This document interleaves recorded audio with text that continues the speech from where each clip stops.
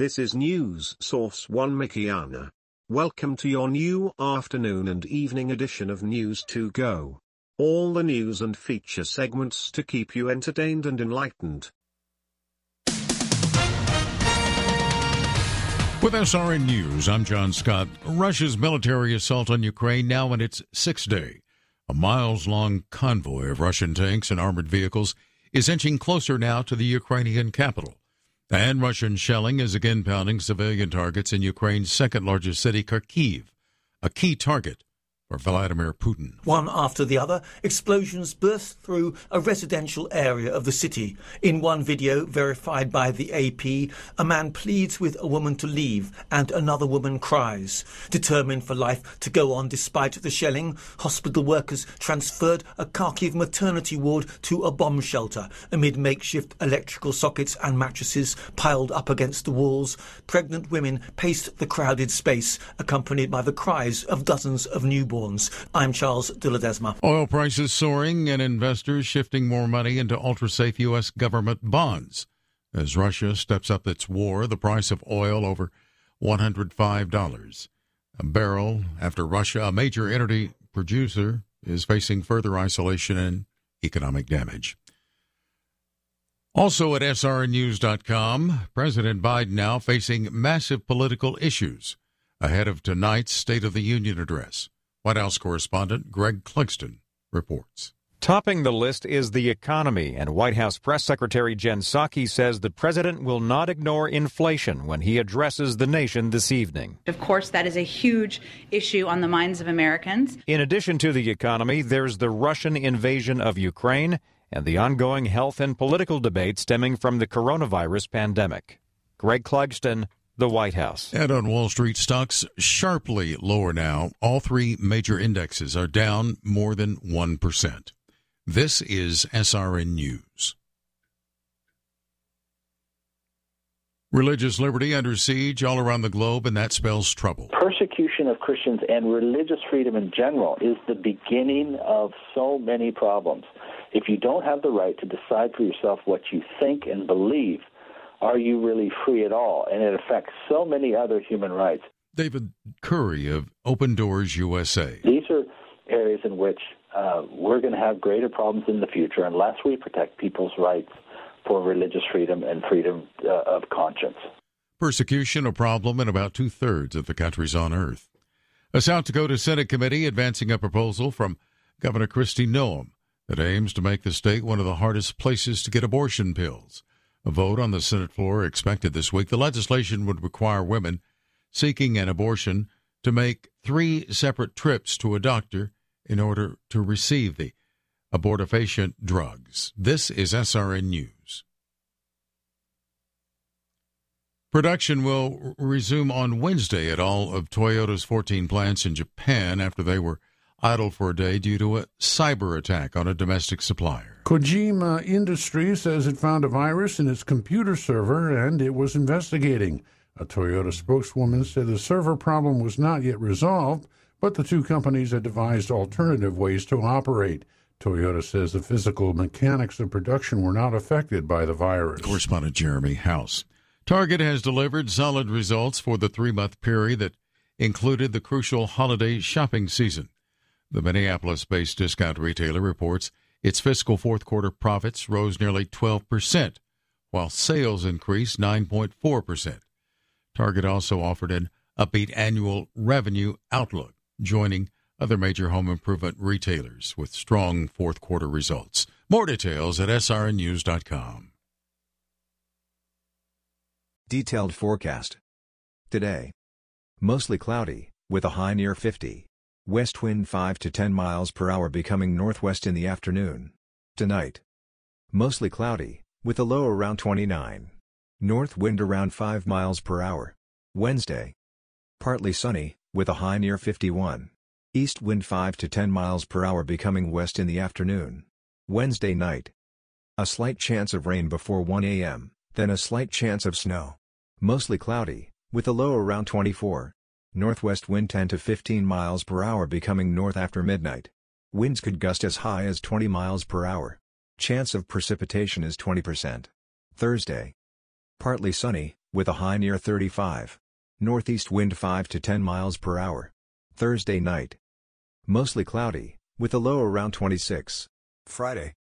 Mostly cloudy, with a high near 42. Friday night.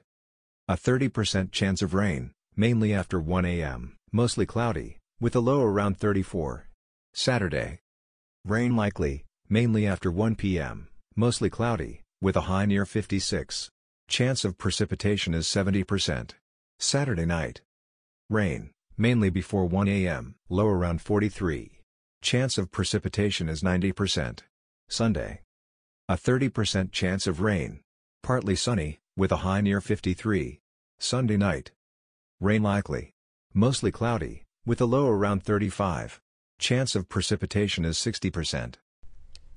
Every day, the scenes in Ukraine are becoming more horrific. The Russians claim to be only targeting military sites, but tell that to a weeping mother whose bleeding 6-year-old daughter was carried into a hospital where she died shortly afterwards. I want to do something a little bit different today as we continue to sample the Psalms. We come to Psalm 72, and there's a verse in it that struck me. Listen to verse 14. He will rescue them from oppression and violence, for precious is their blood in his sight. Psalm 72 is a psalm of David, and he's praying that his son Solomon will be a righteous ruler. What does that look like? He would rescue the poor, defend their cause, deliver the children of the needy, crush the oppressor, and he would pity the weak because precious is their blood in his sight. Now, yes, this psalm is in the first place for Solomon, and it ultimately points us to our Lord Jesus Christ. But I think it's entirely appropriate to pray for the leaders right now in our world using Psalm 72. God is the one who puts them in place to be his agents of righteousness, defending the weak. And we see this in Ukraine's President Zelensky, who is on the ground where his people's blood is being spilled by a dictator who seems to be his polar opposite, the reclusive Vladimir Putin, who's holed up somewhere as he continues to command his military to slaughter innocent people. I want to encourage you to pray with me as I use the words of Psalm 72, that God will raise up righteous rulers in Russia who will stay the hand of the oppressor, and that God will encourage leaders in Ukraine who might even die defending the freedom of their people, and that God will grant wisdom to rulers throughout the world as they deliberate about this mess, and also for the pastors who are called to shepherd the flock of God in such a time as this. Please join me in prayer. Oh, Heavenly Father, we come to you, the only God who does marvelous deeds. And we come to you in the name of your Son, Jesus, your Son who came to earth and went to the cross, and whose blood is precious in your sight because it secured for us an eternal salvation. And we come confessing our own sins to you, Holy God, as we watch the missiles strike Ukraine, recognizing that they are not worse sinners than we are here in our own nation. We come and we beg that you will give us leaders in this world who are known for their love of justice, who will seek to do what is righteous in a time of war and bloodshed. May they instead bring shalom to the people whom you've given them charge to, and the fruit of righteousness. Raise up leaders who will defend the afflicted among the people and save the children of the needy. May they crush the oppressors. May they in their actions be to the people like rain falling on a mown field, like showers watering the earth. And may the righteous who serve them and serve them well flourish and prosper under their rule. And we pray that you allow your under-shepherds to continue the work of ministry you've given them, that they may bring the life-giving gospel of grace to all of us in a dying world. And we pray that you'll strengthen and equip these pastors and evangelists so that they might be faithful even unto death, not fearing those who can kill the body but not the soul, that they may receive the crown of life. And if it has not yet happened, Father, we pray that world leaders may be converted to do your will. May they bow the knee and kiss your Son, who rules from sea to sea and to the ends of the earth. And may they present him gifts by the way in which they love their people. And may they remember and imitate our Lord Jesus, who has promised to deliver the needy who cry out, the afflicted who have no one to help, who takes pity on the weak and needy and saves the needy from death, who rescues them from oppression and violence. for precious is their blood in his sight.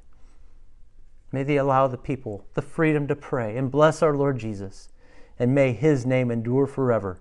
May it continue as long as the sun, so that all nations will be blessed through him, and they will call him blessed. And Father, we pray that if they will not bow the knee, will you overrule the folly of these leaders' hearts and even break them, Father, so that their wickedness will come to an end. We come to you confident because you are the God who raises up kings and brings them down, and are working out all things for the good of those who love you and are called according to your perfect purposes. And we close, Father, knowing that we live in a fallen world, and we will never see the peace we desire until the day our loving Lord returns. But we ask that you will have mercy right now on the people of Ukraine. See the blood of your saints being spilled, and remember them, Lord. Have mercy. And may your name be hallowed, your kingdom come, and your will be done here on earth as it is in heaven. We pray this in Jesus' name. Amen.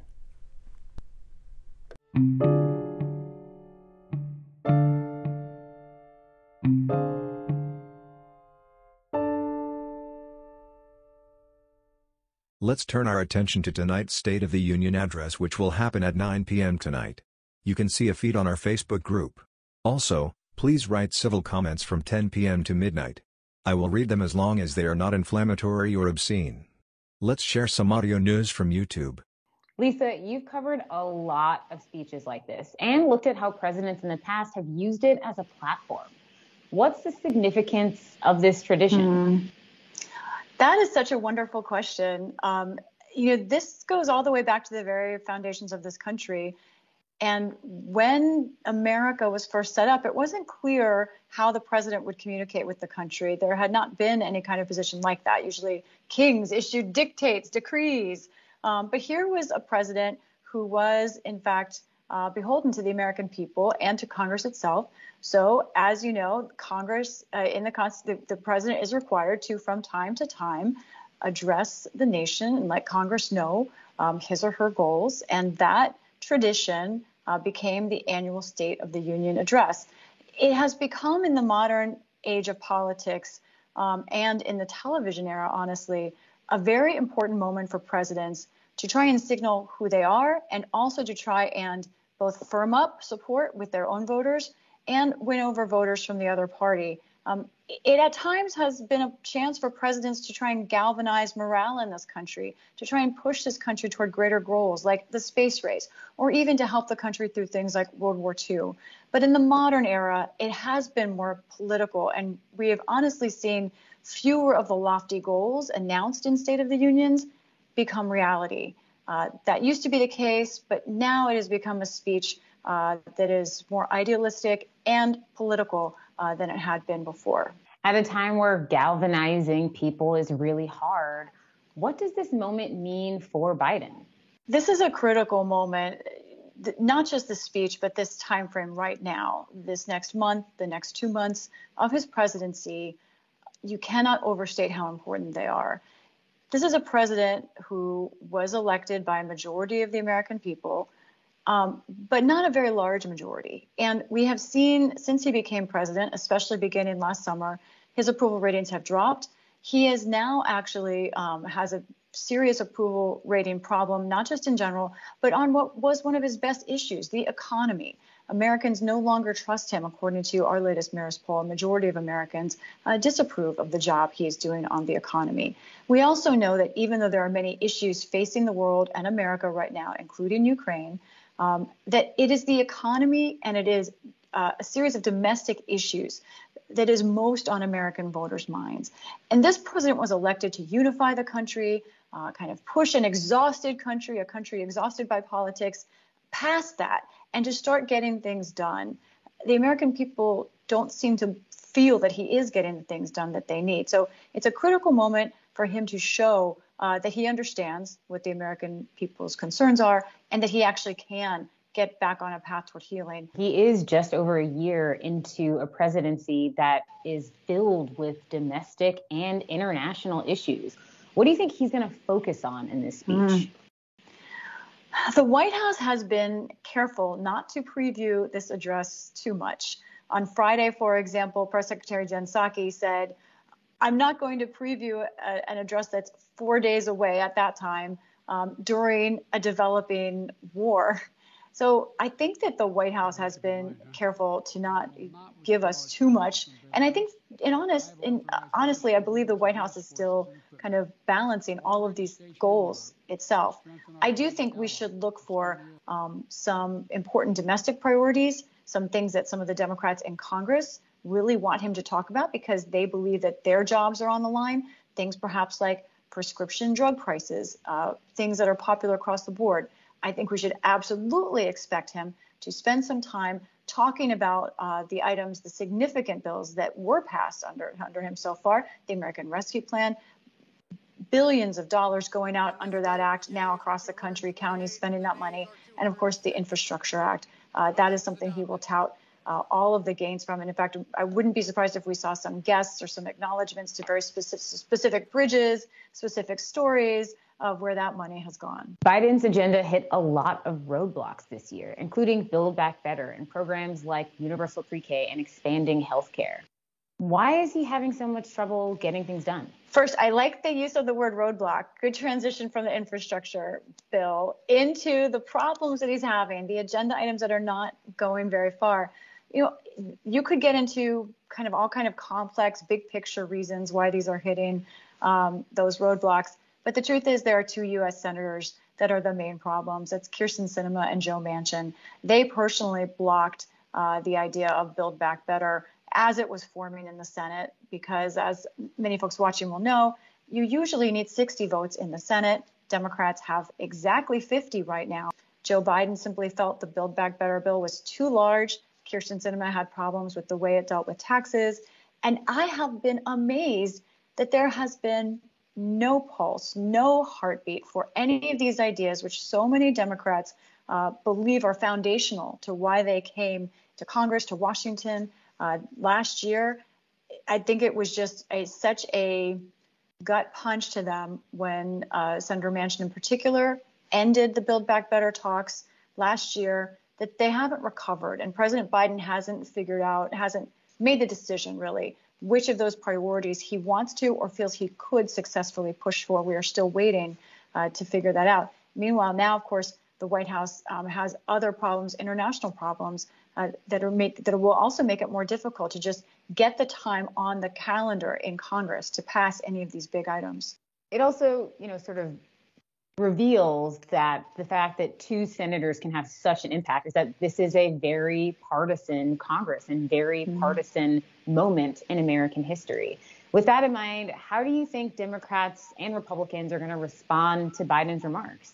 I think that it will be a mixed review. I believe we will see the classic, many Democrats coming out saying, what a great president, we've done so much. Many Republicans coming out and saying, this is failed leadership, this is a mistake, that's a mistake. I'm more interested to find those middle ground voices who might be able to say, I disagree with that, I agree with something else. Sad to say, though, I think they will be few. I think we will get predictable responses depending on the party that you identify with. The NewsHour's most recent poll with Marist and NPR found that 58% of Americans disapprove of how Biden is handling the economy right now. How do you think Biden will address that tonight? Right. I think that is that really troubling number for him. I think we are going to hear him probably try to thread a difficult needle here. Last week, we heard him try to manage these expectations, especially with regard to the upheaval in Ukraine. And he told Americans, yes, we may see some pain from this, and we may see pain from this at the pump. He wants Americans to be prepared for gas prices potentially to keep going up. And he said, and I think he will say again in the State of the Union, that we are doing this for a reason. We are supporting Ukraine for an important reason. It is about our values. It's about freedom. He has to convince Americans that that price they're personally feeling is worth it in the sense of American values. I expect to hear that.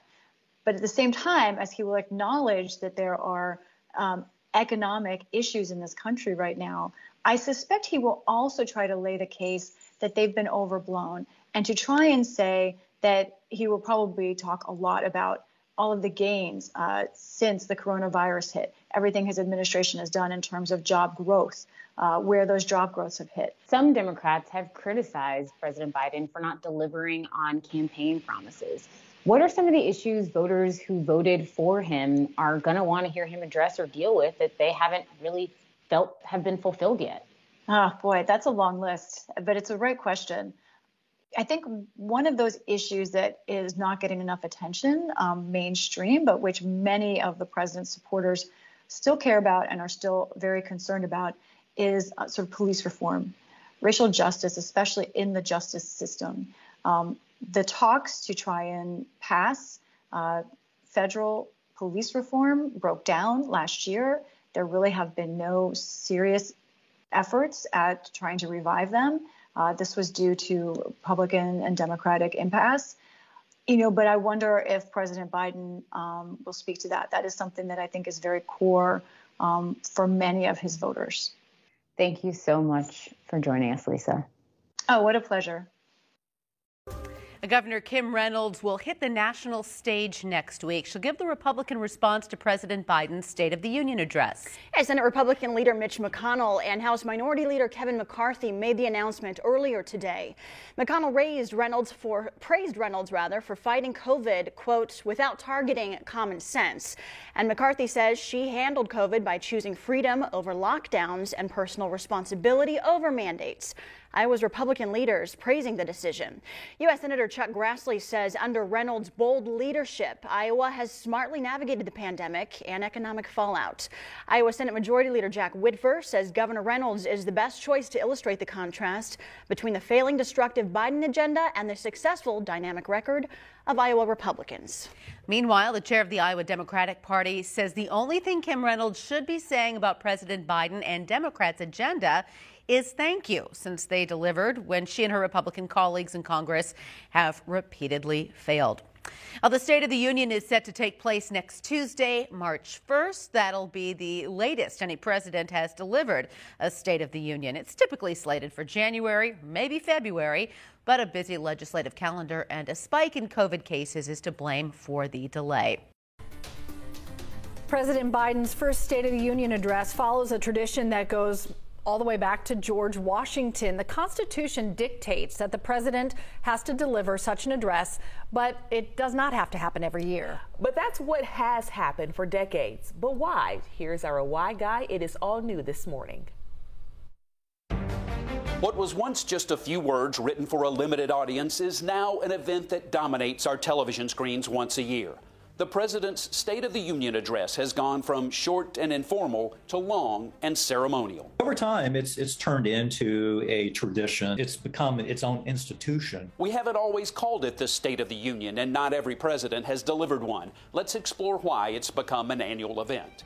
There's nothing demanding that the State of the Union take place once a year. The U.S. Constitution says from time to time the president should give Congress information and recommend measures he shall judge necessary. Early on, the president didn't appear before Congress in person. They simply sent a letter. I think a couple of presidents sent a telegram. It's taken different shapes and formats over time. According to historians with the U.S. House of Representatives, it was initially known as the annual message and was a way to address budget and economic issues. Kennesaw State University political science professor Kerwin Swint says the State of the Union evolved into an opportunity for the president to inform Congress of his priorities for the coming year. Radio and television changed everything. When it became a media event, it became a mass communication event to really, communicate and get the message out and, have that free airtime. According to the House of Representatives, President Bill Clinton's 1 hour and 25-minute address in 1995 is the longest spoken State of the Union. Presidents William Henry Harrison and James Garfield are the only two who never delivered a State of the Union in writing or in person. This is News Source 1 Michiana, Elkhart, South Bend.